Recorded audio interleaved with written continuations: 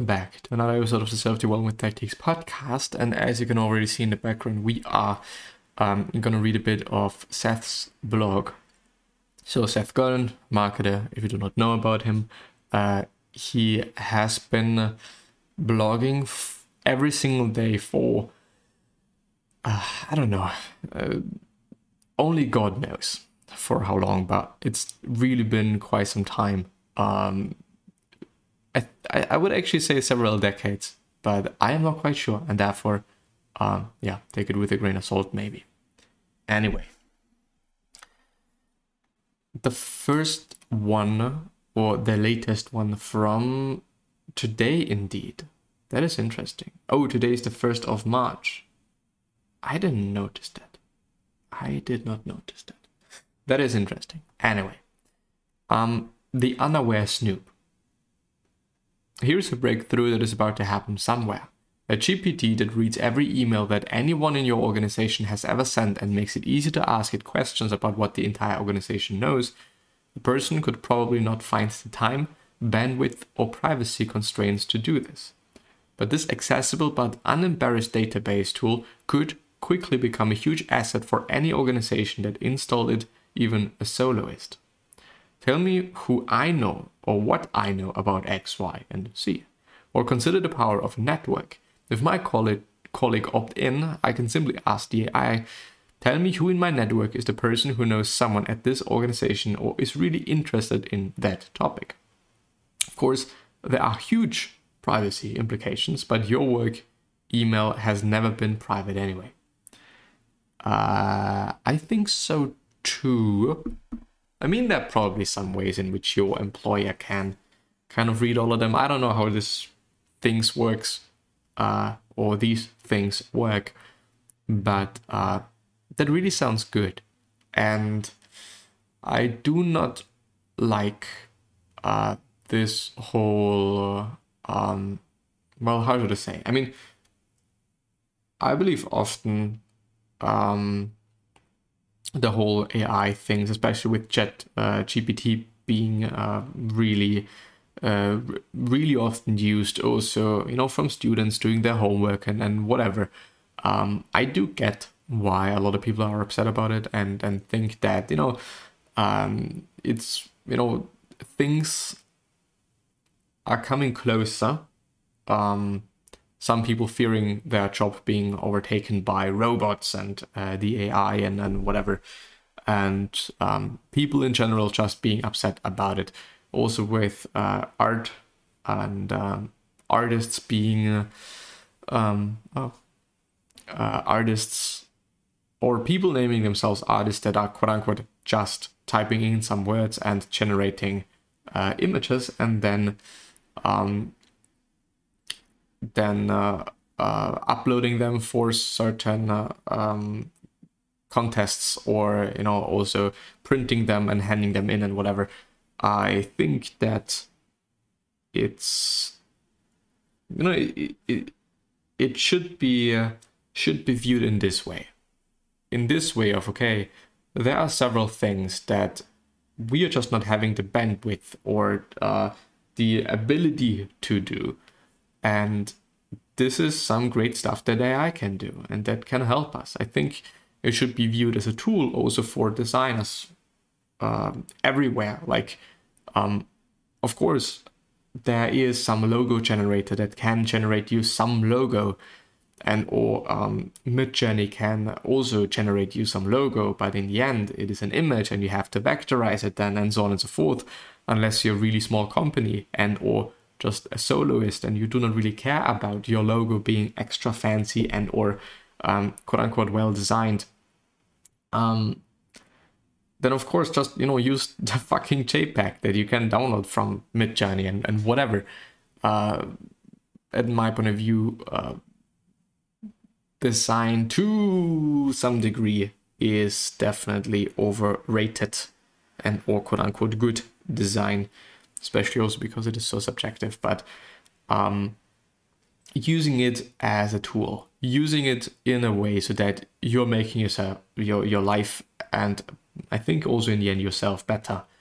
I for example, have been using ChatGPT for some really fucking repetitive tasks that I had to do for uni. And I thought, well, probably there's some really great way in which ChatGPT can write me some script so that I can do it way faster, more efficient, and also more precise, and also in more detail. And why wouldn't I do so? Like, why wouldn't I do that? Wouldn't make any sense for me to be like, okay, it's just AI. I don't want to support this whole AI scheme or thing. So I'm just, not going to use it and not going to make my life better by using it. Avert your eyes. There are things we avoid looking at too closely. If we looked, really saw what was happening, we would have to change our minds, admit we were mistaken, refactor our priorities, or take action. It is so frightening that we even hesitate to make a list of the things we do not want to look at, because the list itself is frightening. If we don't see it, it feels safer. Yes, indeed the case. And as funny as it is, when did I thought about it? When have I thought about that? Unfortunately, do not remember, but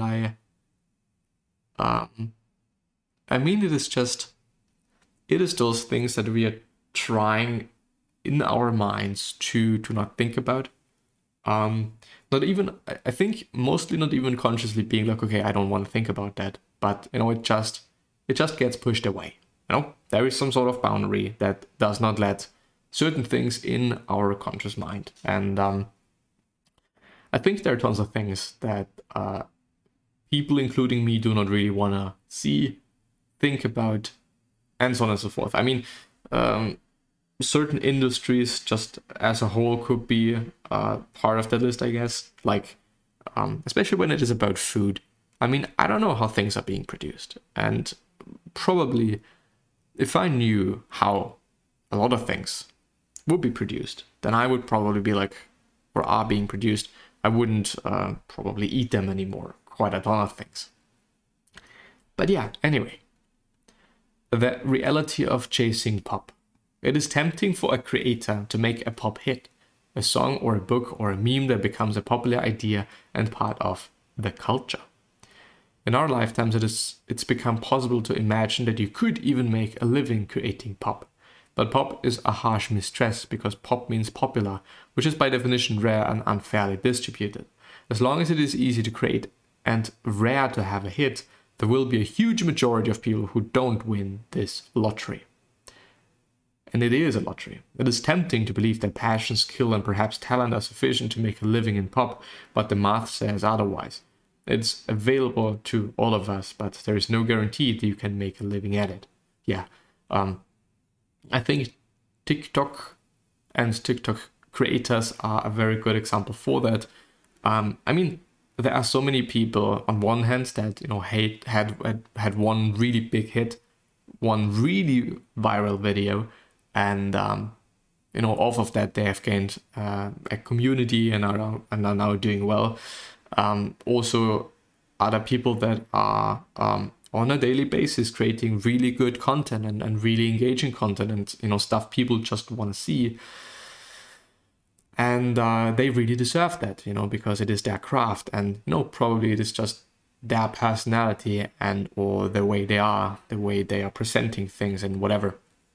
But on the other hand, there are just so many accounts that are having one viral video, one thing that really popped, but that is quite it, Of course, you could say this one video was a lucky punch, but on the other hand, many people had one lucky punch and then they figured out what would make this single piece of content or a single piece of media good, and then they duplicated that, and so on and so forth. Of course, I would say that there is also some skill to that. The obligation of none of the above.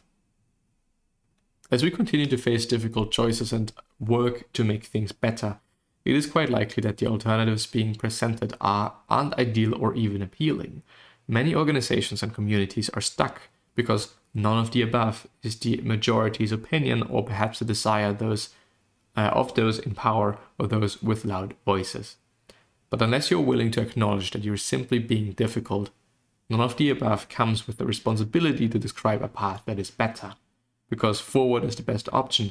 Let's go with one that makes the most sense. And if you don't have a better plan, you should be responsible enough to back the one that is most likely to work, even especially if you don't like it.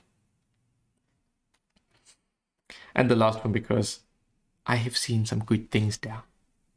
Promo creep. Hustle harder, run more ads, spam people, interrupt, make the logo bigger, post again, add more blurbs, push the press release to irrelevant people, do one more ad, use AI to create false intimacy. I think it is faux, isn't it? I actually don't know. Get the word out, burn trust, get more attention.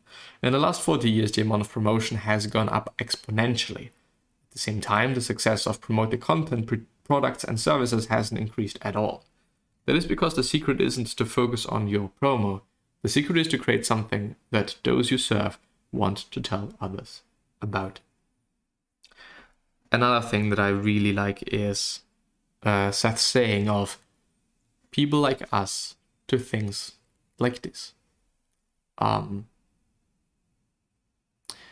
People like those that are using a VPN, they do probably things that, I don't know, maybe they're illegal, I don't fucking know, or they're watching some series or some stuff online they are not having any access to without the VPN. So people like those that use a VPN, do people like do things like watching stuff from other places.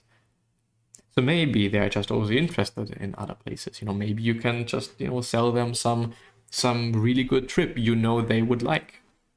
I think in the end it really is about and this is always what I enjoy so much about Seth's work. Every single time when I'm going through his stuff, when I'm reading the blog, when I'm reading the book, when I'm listening to the podcast, when I'm watching an interview, it is always like, well, it always feels like you are enough. You don't have to hustle hard. It is, I think, a lot about balance, and it is also a lot about making conscious and smart choices, making the right choices. And it always left me feeling like, okay, you can do it. You can make a change. You can do whatever you want to do. You can create this, you can create that, and so on and so forth. It's just so incredible to me that he is able, and maybe it's just his personality overall, or just my view of his personality, that lets words feel so good, I'd say. But yeah, with that being said, I'm gonna end the episode here. I wish you the best and hopefully see you soon. So make some change. Make some good change, I guess. But yeah,